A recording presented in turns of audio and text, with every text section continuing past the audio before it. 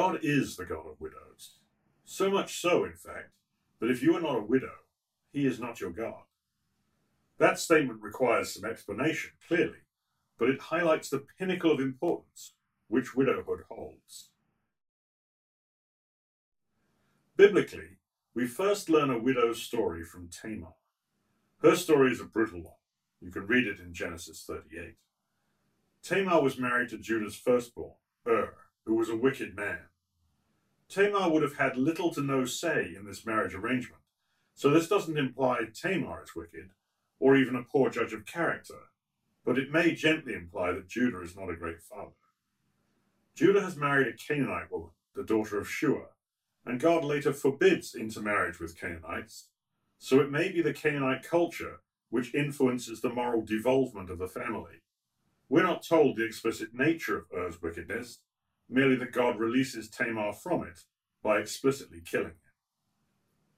Responsibility now falls on Er's brother, Onan, to marry Tamar, take care of her, and provide a son to keep his dead brother's lineage alive.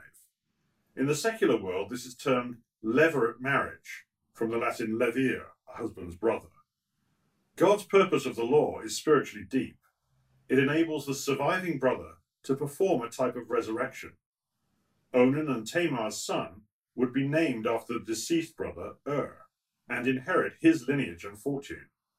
This resurrects the dead brother, albeit at the final financial expense of the surviving brother, because he forgoes the dead brother's inheritance that would otherwise have been his.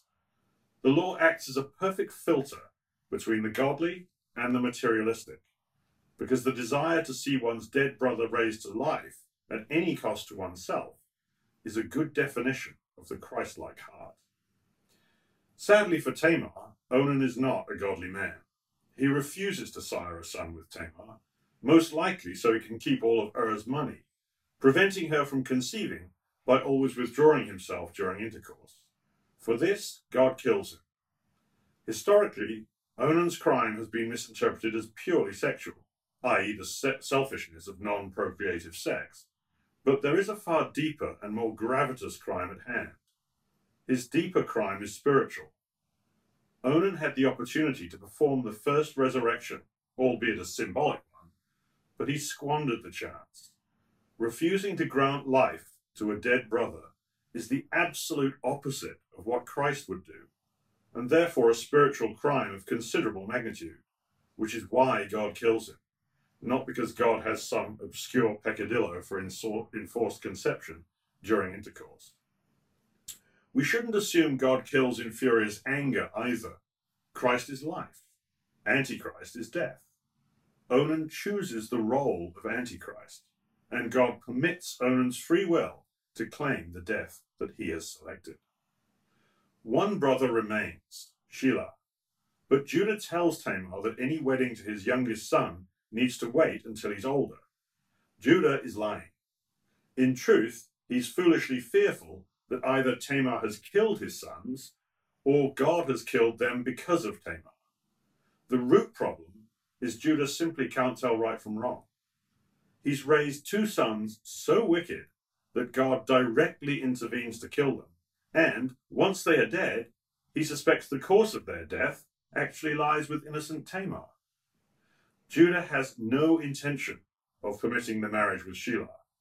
Tamar is removed from Judah's household entirely and forced to live as a widow under the care of her own father.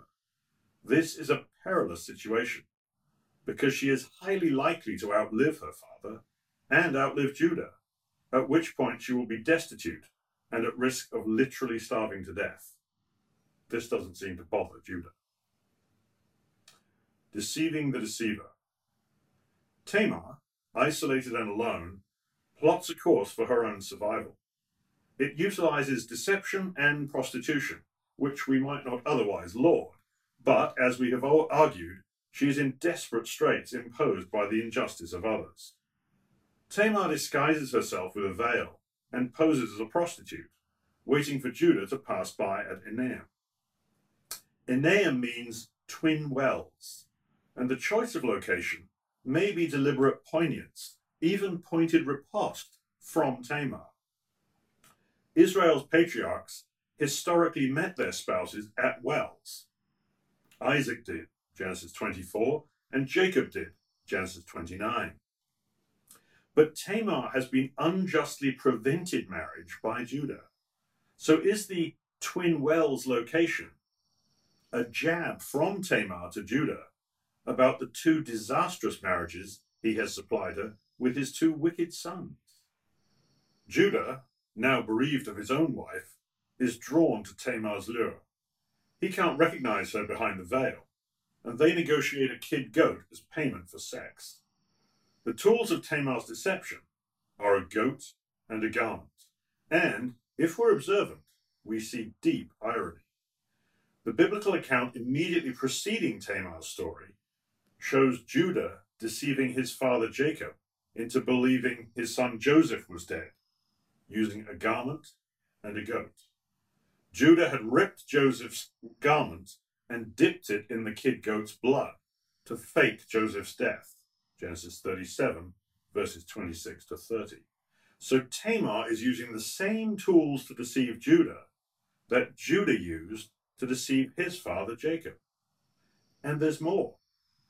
A generation earlier, Judah's father Jacob deceived his father Isaac, who was blind, with a goat and a garment too. Jacob made a garment out of the goat skin to impersonate his brother Esau, who was hairier, and thus steal the family blessing. That's Genesis 27, first 17 verses. Deception begets deception begets deception. And now the deceiver Judah, son of the deceiver Jacob, is himself deceived by his daughter-in-law, and with the very same tools, a goat and a garment. Tamar has thought this through. To secure down payment for the prostitution, as Judah understandably isn't carrying a goat with him, Tamar takes Judah's seal and staff. These are no small items. Judah's seal is his legal identity with which he signs parchments, and his staff is his symbol of authority in Israel.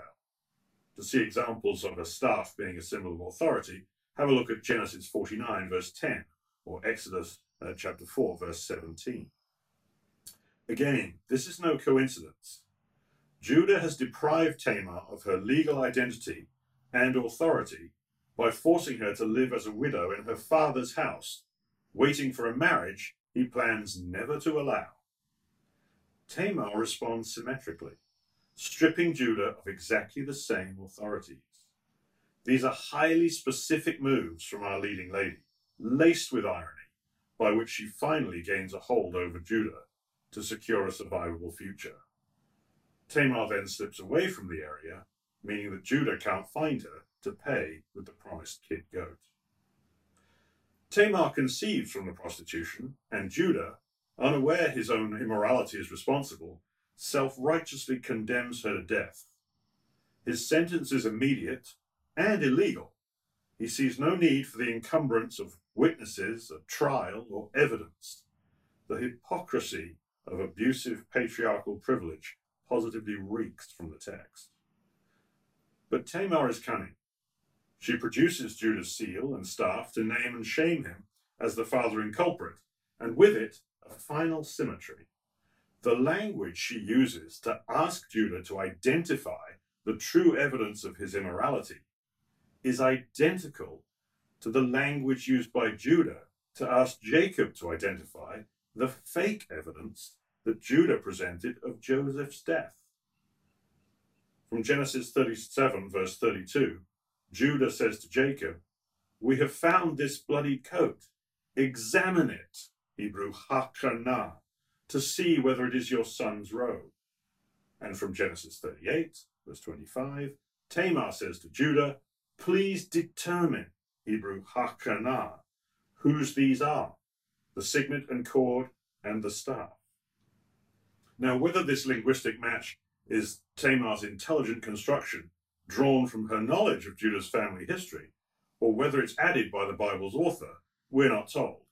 But either way, the comparison brings a final chilling indictment on the patriarch's head. Judah, finally displaying some long overdue godliness, openly confesses he is the one at fault. Quote, she is more righteous than I, since I did not give her to my son Shelah. Genesis 38, verse 26. As an aside, it seems likely Judah made amends to Tamar by therefore allowing her to marry Shelah, since Shelah is later known to name his first son that's listed in 1 Chronicles 4, verse 21, named after his deceased brother, which implies that the Levirate law of compassionate redemption was ultimately followed. But in the immediate context, Tamar has prevailed, and with no one on earth willing to defend her, she has saved her own life. The Scarlet Cord. Tamar's story is not quite complete. Even though she has survived Judah's maltreatment, severe damage has already been done. By law, the desperate acts to which Judah's selfish fears have driven her bans her family from the Lord's assembly for 10 generations. That's Deuteronomy chapter 23, verse 2. But Tamar will have a lineage. Indeed, God rewards her with the lineage of Messiah. And this lineage starts with a very unusual birth. Here's a quote from Genesis 38, verses 27 through 30. When the time of her delivery came, there were twins in her womb. While she was in labor, one put out a hand, and the midwife took and bound on his hand a scarlet thread, saying, "This one came out first." But just then he drew back his hand, and out came his brother. And she said, "What a breach you have made for yourself." Therefore he was named Perez. Afterward his brother came out with the scarlet thread on his hand, and he was named Zerah. The boy who reached out first had a scarlet cord tied around him by the midwife, and was named Scarlet, Hebrew Zerah. The other boy overtook his twin, in a way displacing his rightful firstborn position. This breakout offense against his brother landed him the name Breakout, Perez. Yet it is he, Perez, whom God selects for Messiah's line. In other words, God sets up a special exception, signaled by the scarlet cord, that the offensive appropriation by the second son of what rightfully belonged to the firstborn earns his sanctioned approval. Of course, in this instance, the pattern is enacted by two infants, both parties being innocently oblivious of their own actions and fate. But the pattern is important, which is why it's encoded in the scriptures for centuries to follow, to earn our careful attention. I contend we're given these details because they form the spiritual pattern for how God's own nation, Israel, will be born. Many years after Tamar, there will come another midwife, Rahab, whom you might not think of as a midwife, but we'll think about that. And she will tie a scarlet cord around Canaanite Jericho, the indigenous people of the Promised Land. In human terms, these Canaanites are the rightful firstborn owners of the land, the First Nation people, if you will. But another people will break out against them and displace them. And, though it may not sit well with human concepts of justice, it will be the invaders committing that breach against their brothers whom God will identify as his people, having sanctioned this action via the symbol of the scarlet cord. Tamar's birth of twins prefigures Israel's birth into the Promised Land. Ultimately, what do we learn from Tamar's story? At the simplest level, we see that selfish man does not take care of widows. What's particularly shocking is that of Jacob's 12 sons, Judah is probably the godliest. He is certainly the one blessed to host the lineage of Messiah, yet even he treats the widow with suspicion and contempt. The widow's situation, with only human men to defend them, is desperate indeed. The God of widows. God sees this, as he sees all. King David perceives the Father's care for widows and preaches this truth in his Psalms. Psalm 68, verse 5. A father to the fatherless, a defender of widows, is God in his holy dwelling. God prescribes that the immigrant, the orphan, and the widow must be protected and cared for by anyone who wishes to be considered his people. Quote, when you are harvesting in your field and you overlook a sheaf, do not go back to get it. Leave it for the immigrant, the fatherless, and the widow, end quote. Deuteronomy 24, verse 19. In fact, God's opinion on this topic is uncompromisingly stern. He rules that care of the immigrant, the orphan, and the widow is rewarded with remaining in his promised land forever. Indeed, it is a condition of ever seeing it. Quote, if you do not oppress the alien, the fatherless, or the widow, then I will let you live in this place, in the land I gave your forefathers, forever and ever, end quote. Jeremiah 7, verses 6 and 7. The obverse implication is ominous. Anyone who refuses to provide for the immigrant, the orphan, or the widow will be rejected from God's promised land, i.e., his kingdom. This forms a salutary message for the modern Christian, especially those ensconced in societies of uncapped and uncontrolled capitalist materialism, where poverty is necessarily sharply enhanced, biting ever deeper into the socially disadvantaged. God is the God of widows. The spiritual widow. Paul expounds the widow motif in a fascinating way. He says this, by law, a married woman is bound to her husband as long as he is alive. But if her husband dies, she is released from the law of marriage. So then, if she marries another man while her husband is still alive, she is called an adulteress. But if her husband dies, she is released from that law and is not an adulteress, even though she marries another man. Romans chapter 7, verses 2 and 3. It's strange that Paul walks us through this seemingly obvious argument. It's also highly unusual that he stages a hypothetical argument from the female perspective. But the female perspective is essential, given what he's saying. His spiritual point is elegant. I'm going to paraphrase it like this. Paul is saying, everyone is born married, spiritually speaking. And everyone is born as a married wife, not a husband, because the husband is the head of house, per Paul's contextual culture. And everyone is born subservient to this husband. This husband is materialistic self-service, in Old English, mammon. And he rules every human. If you want to marry another spiritual head, and lead a different life, you can't, because you're already married. Another marriage while your husband is still alive is adultery. But there's hope. Your husband, your own materialism, must die, which will make you a widow.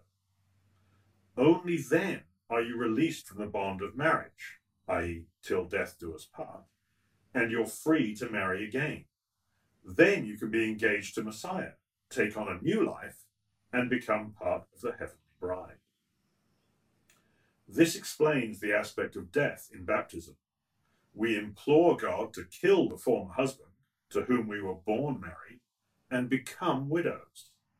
If we are not widows, then God, who is the God of widows, is not our God.